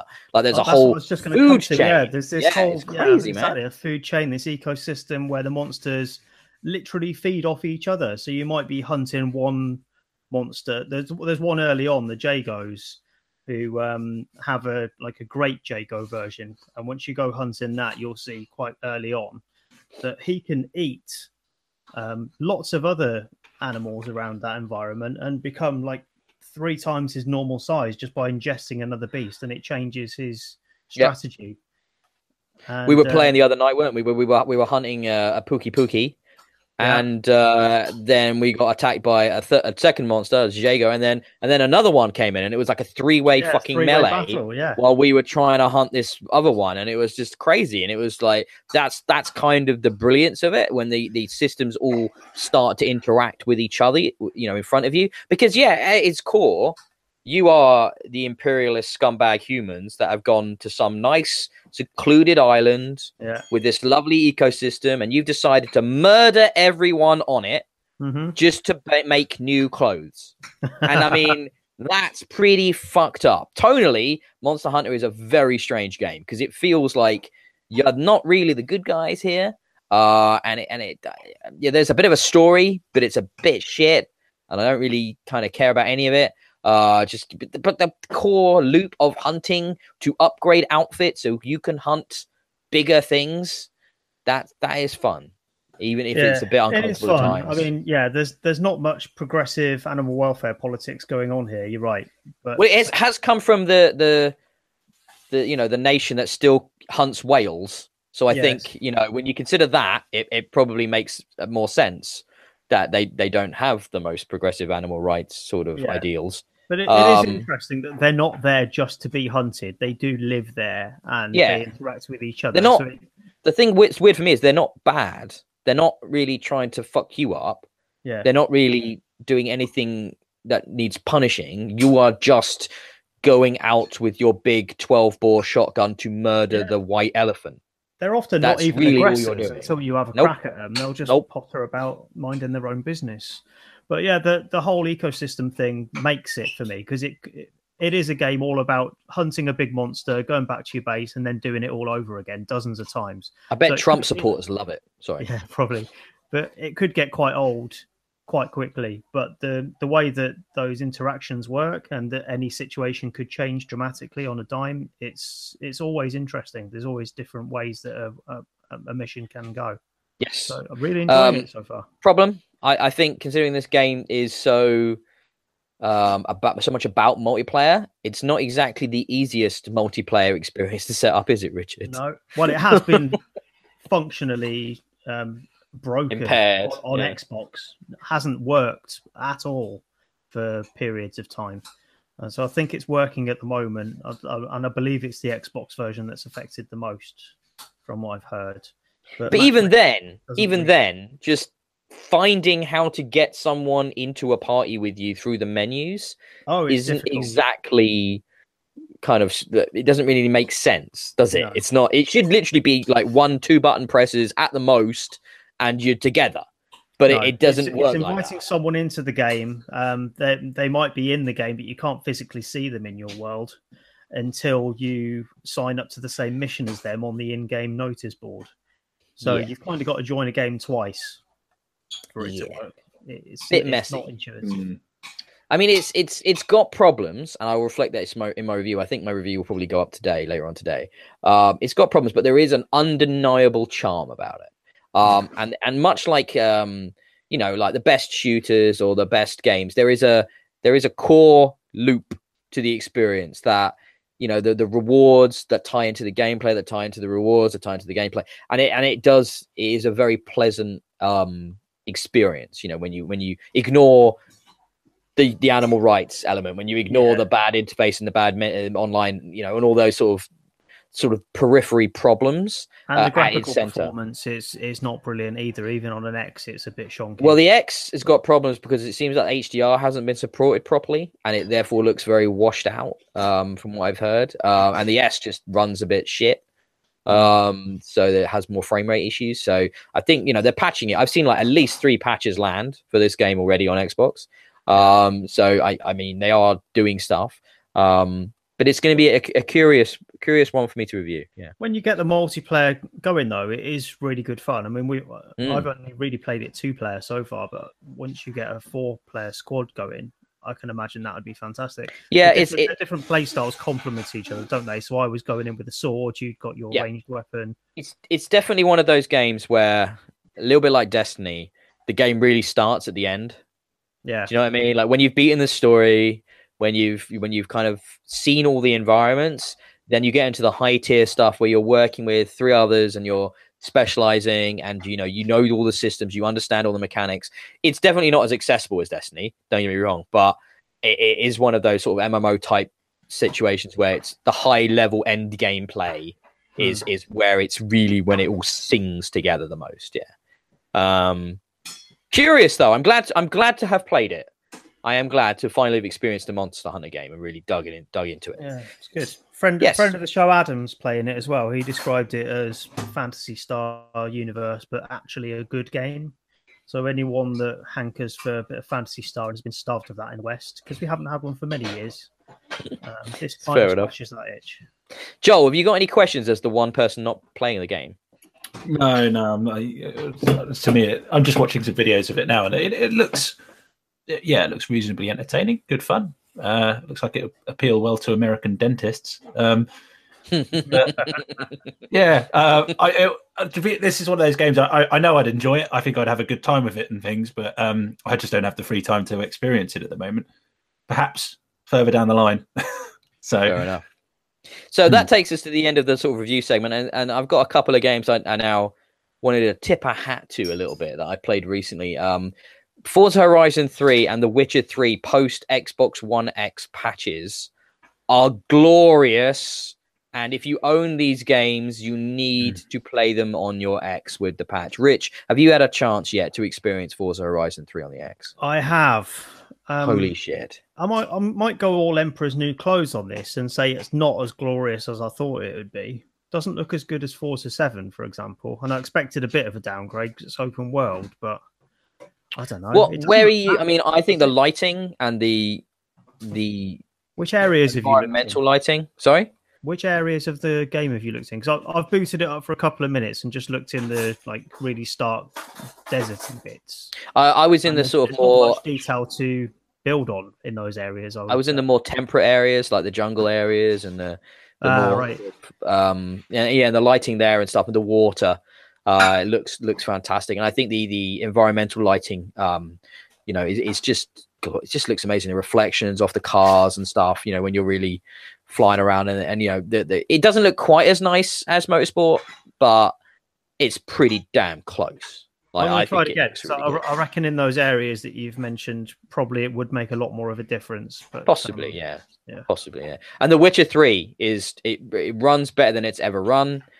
Loading times are massively improved, and it already looked amazing, but it unbelievably gorgeous now. That is still one of my, or possibly still my favorite game on the platform. Like that is just such a perfect game. You really should. I bought it at launch, still not played it. Oh mate, it's just special. It's just perfect. Like, as an open world RPG, it's just one of the best. Like, really, really high up there. The other thing I want to mention, I haven't played it, but I thought it was worth mentioning. Spec Ops: The Line is now backwards compatible, and if you have an Xbox One, oh god, and it's on sale right now as well. Yeah, I just got it, $3.99. Yeah, fucking buy and play that game. Like, that is one of the most, I mean, I say most underrated, but I think amongst people that play a lot of video games like us, we all know how good it is. We've all played it. But I think a lot of people saw generic shooter when they saw that game and have always dismissed it as that. It's not that. It's amazing. The people who've bought it and played it, they get it. But there will be a lot of people who've looked at the cover of the box and thought, I'll take that at face value. That is one of those shooters. It's not. It's a comment on those shooters. Totally different offering than what you were expecting. Amazing. Have you played it, Joel? No, but what the fuck, man? Play that fucking game. Mate, get it. $3.99. It's amazing. Shit. Do you know like the weirdness about it? No. Oh god. Oh wow, you need to play that and we talk about it on the next podcast. Okay.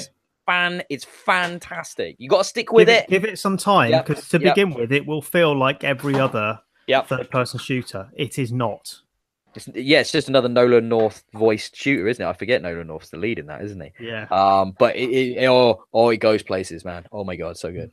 At $3.99, and I think Darkness 2 just went up as well. Another great game. Yeah, $4.99. That's $4.99 as well, and that's a fantastic shooter as well. Comic booky, violent, dark. Definitely worth picking up. Really, really cool game. Even if you've not played the first one, don't worry about that. Got them both. Yeah, so did I. I was like, I played them both to completion, but I'm buying them again. Damn you, back-to-back bullshit. God damn it. Right, the other one I mentioned a little bit less positively was, you guys check out Observer yet? No. Some people were really raving about that last year. And I think it's okay. It's Rutger Hauer. It's, dark, dystopic, Blade Runner-esque future. And it's sort of, it's fine. You kind of like, it's a bit walking simulator. It's a bit investigatory, and then it's sort of a bit puzzly as well. And you kind of do this thing where you jack into people's brains, and then it becomes all very surreal, but in a very kind of predictable video gamey way. Like, platforming sections where it's all dark and you can barely see where you need to go, and shit like that. It's like, oh, I remember that bit from Max Payne. That sucked then, and it still sucks now. So it's kind of like, I don't know. People got very excited about this sort of towards the end of last year, and I'm curious about maybe progressing a little bit further through. I picked up on the sale, but it didn't exactly blow me away. But I like Rutger Hauer, so I don't know. We'll see. I might carry on for it. Guys, what does he do in the game? Is he just voice acting? Or? Yeah, he's voice acting the main character. He's the main character. He's you, and it's first person. And he's basically this cyberpunk detective, crime noir. He's lost his son, and he can jack into people's minds and find out their darkest secrets and how they died and shit like that. And it's all very gruff and chain smokery, and it has the world is better than the game. I think that's what it kind of comes down to. It's a cool world, but not the most fun to play in. But yeah, I think it's curious. It's curious. You guys have been playing a really interesting little selection of older games as well, actually. Yeah. So who wants to go first? I'll talk about Dear Esther. I played that ages ago on the PC, and I just came up on the Xbox feed. I think it was like 99p for the Landmark edition. I thought, oh, go for it. Nice. Why not? I'll play for it again. It's a pleasantly short experience. Yeah, I think that's about the third time I played through it. It's still good. Doesn't quite have the impact of the first or second time I think I played it through, but yeah, it's kind of where is it where Walking Sims began? Yes. Yeah, I think it is, isn't it? It's before Gone Home. Yep. Yeah, it's really, I still really like it. I love the music. Jessica Curry did the whole sort of soundtrack for that and things. Yeah, She's brilliant, isn't she? Also, isn't it easy achievements on that one as well? And you get 1,000 gamer score without even trying. Well, essentially, yeah, you just have to walk through the game and you'll get the majority of the achievements. There are some collectibles, apparently. I did look at the achievements list, and it's like find 4 urns, and it's like, well, I didn't ever see anything in this game that you can actually interact with. So they're not easy to find. They're not. I did do all of that, but I had to use a guide to find some of them. Yeah, I probably won't bother going back for it. So, but yeah, it was a pleasant walkthrough and things. And your obsession continues with Stardew Valley. I've fallen back off the wagon heavily back into Stardew Valley now. That game's like worse than. I wish I did drugs. It would probably consume less of my time. But that game is just so freaking addictive. It's kind of I go through it in spurts. I think I've almost burned myself out of it again. But yeah, it's I keep nearly buying it on Switch. I keep nearly buying it again. I won't buy it on the Switch because I will try and play it whilst driving to work and probably kill myself. That's the problem that you'll have. Like you're sat there in slow moving traffic, like I'll get the Switch out and just start the next farming day. Before you know it, it'll be in a ditch or something. Like I'm not buying that on the Switch. Like I'd be too dangerous. Walking down the street playing it, just walking into lampposts and other people. No. But what are you doing? You'd be like, I'm farming. Fuck off. Yeah. Getting truffles from my pigs. Well, that sounded vaguely sexual. But... And Richard, I've been tinkering through COD as well, actually, recently. Finishing off the story. Yeah, I just finished it yesterday. I'm doing like a mission or two every few days. Okay. It's pretty, isn't it, on X? Mate, it looks so good. I feel bad for luxuriating over the visuals come the end because it goes quite dark. But yeah, COD World War II, I have now finished. That is well worth a playthrough. I had my doubts over this because going back to World War II, Call of Duty's kind of been there, done it, over and over again, right? But I don't feel like it's ever done it in this way. It's always been more action over kind of what you're there for. And this one goes to much greater lengths to explore what people were there for, what their experience was, what the cost was. It's a worthwhile experience to go through that again in Call of Duty experience, and looks fantastic.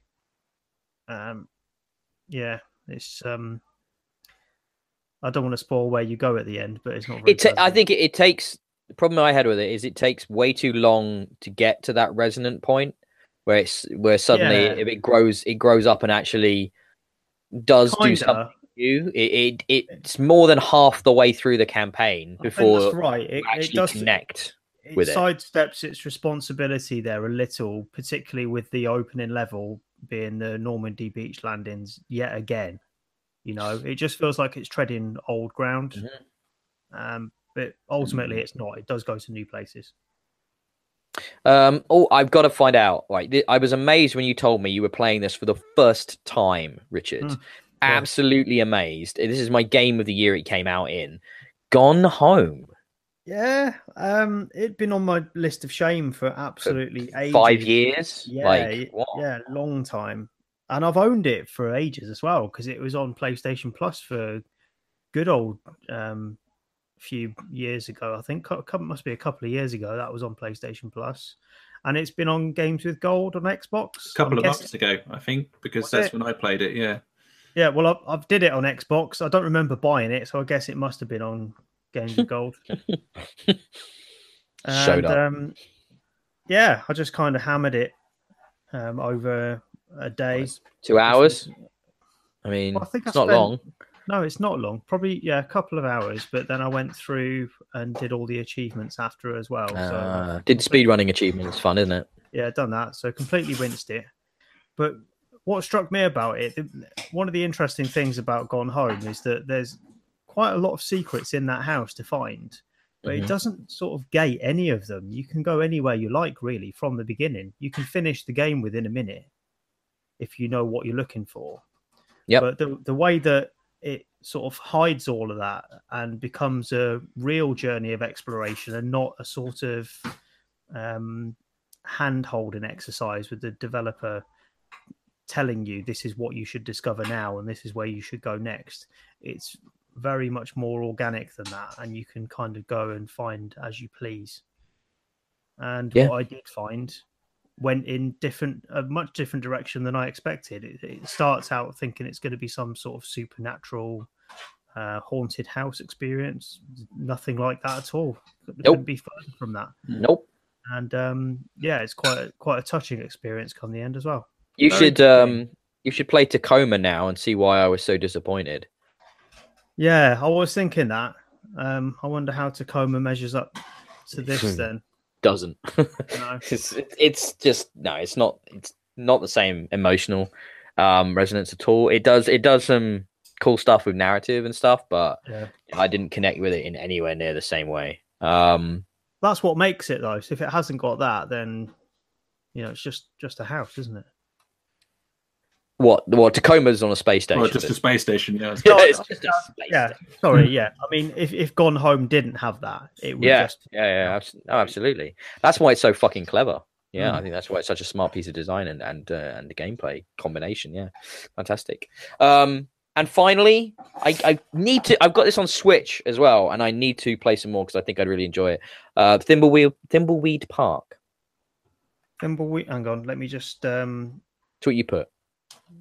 Yeah, I've just had a notification come up on my Surface that it's going to reset in 10 minutes. Yay, Microsoft! Awesome. Today's update. Brilliant. Yeah, all right, I'll sort that in a minute. So Thimbleweed Park is a point-and-click adventure, very much in the ilk of the old Lucasfilm games, so Monkey Island, Zack McCracken, Maniac Mansion, that sort of thing, for people old enough to remember. And it's by some of the guys that did those games. So Ron Gilbert, isn't it? Ron Gilbert is the big name behind this. But there's quite a few people that I can't name, I think, that worked on those games that have gone on to produce this. And it's more of a modern take on that genre, really. So still pixelated graphics, so it's very loyal to the original vision of those games. It's still got the text options on screen, so you got to choose whether you open, close, use, talk to, all of that stuff. So you click on what you want to do and then what you want to do it to on the screen. Very old-fashioned, but still works. And the game is at pains to tell you that it's not as painful as some of the older graphic adventures. There's no death in this. There aren't unforeseen consequences to the choices that you make, so you haven't got to carefully monitor your save games. You can just play it and enjoy it. And it kind of breaks that fourth wall quite a lot throughout the game and tells you what it's doing with the genre, which is quite charming and helpful at the same time. And it's really funny. I don't want to tell you what the story is really, because it goes to some quite funny places, but it's hilariously written. And I really enjoyed it. You play from the perspective of 5 different characters, each with their own sort of backstory, their motivations, and different abilities. And working between them, you can kind of switch between them anytime you like and swap objects between them as well. So that forms the basis of some of the puzzles. Some characters will need objects more than others would need them. They can go to places that other characters can't because of who they are. And it's all focused around murder mystery to begin with. So a body is found and 2 agents come to find out who killed this person and why. and the story kind of builds from there and goes in unexpected directions. Very enjoyable game, and another one that I've sort of played through from start to finish without break, pretty much, because I was enjoying it so much. Oh, that sounds cool. Can you do me a favor, Richard? Can you say to Sarah, I'll get a bacon and egg sarnie. I'll be over in about 20 minutes. I just figure while she's doing your lunch, she could do me a little something. I mean, while she's there, maybe sausage as well, mushrooms. You can get here in 20 minutes from Cambridge, mate. Yeah. Yes, I'll just use my my teleportation device. No worries, I'll be right there. But I think that takes us to the end. You guys got anything else you wanted to throw in? Any other little games you've been playing? No, lots of nothing much. Yeah, quietly shook heads. That's cool. I mean, it's nice to be back doing a regular podcast. We haven't done a normal one in what feels like bloody months. I guess it hasn't been months. Before Christmas, I think. Yeah, would have been a while back. Might have been November time. I think we did the last one in this style. So that's been episode 40 of BXB's Bits and Bobs. Please follow us at BXB Games on Twitter, BXB Games on Facebook, BXB Games on YouTube. You can even find Joel on Twitter now at Nuclear Red Eye. Now that's a story in itself, isn't it? That I had to join because Ben was saying they're getting some serious heat on his Axiom Verge, so I joined to see what it was all about. It was good. It was good. Yeah, it's sometimes weird what articles we post get the most sort of interest, and the fact that was a review for a game that's been out for 3 years is kind of surprising. But there you go. I think everyone was just tweeting about the fact you wrote something rather than. I do still vaguely remember how. I don't use the skill very often, but it does come in handy occasionally when I can't capture footage. I haven't worked out how to do that from the Switch yet. I thought I could have asked you, Joel, because you've got your fancy capture shit, haven't I? You can capture it on that, but I don't think the Switch has a capture mode built in. No. I know it does, but it's only like on supported games. I'm pretty sure they brought that in the system. You can do screenshots, can't you? But can you actually do video? I think you can do video from Zelda or something like that, but it's very short. It's 30-second clips, I think you can do. Brilliant. Games that they've patched it into. Jeez. Amazing. That sounds like effort, doesn't it? 30 seconds, Jesus. Richard can be found at Colonel Red. I can be found at DIYE. Head over to iTunes to rate and review this podcast if you like it. It helps with visibility, and the more people that listen to it, the more people watch it, the longer we'll be able to keep doing it. And that's always good. I'm trying to think what's coming up, guys. What's on the horizon? Bayonetta 2. I've just pre-ordered on Switch. Okay. Colossus is out this week. Next week, depending on when your week starts, I guess. Yeah, fair enough. That's soon, out for the 14th time, and Bayonetta also out for the umpteenth time as well, I suppose, at this point. Yeah, I mean that's so we're in that port season, aren't we? We're in like remake and port season right now. It's a bit quiet while we wait for games to sort of start appearing again. That's cool. We're going to look more at Atomic and come back about all that next time in a couple of weeks or thereabouts or something. I don't know. Might be a week, might be 2, might be 3. We'd like to keep you waiting. So thanks very much for listening, and we'll see you all soon. Bye. Goodbye.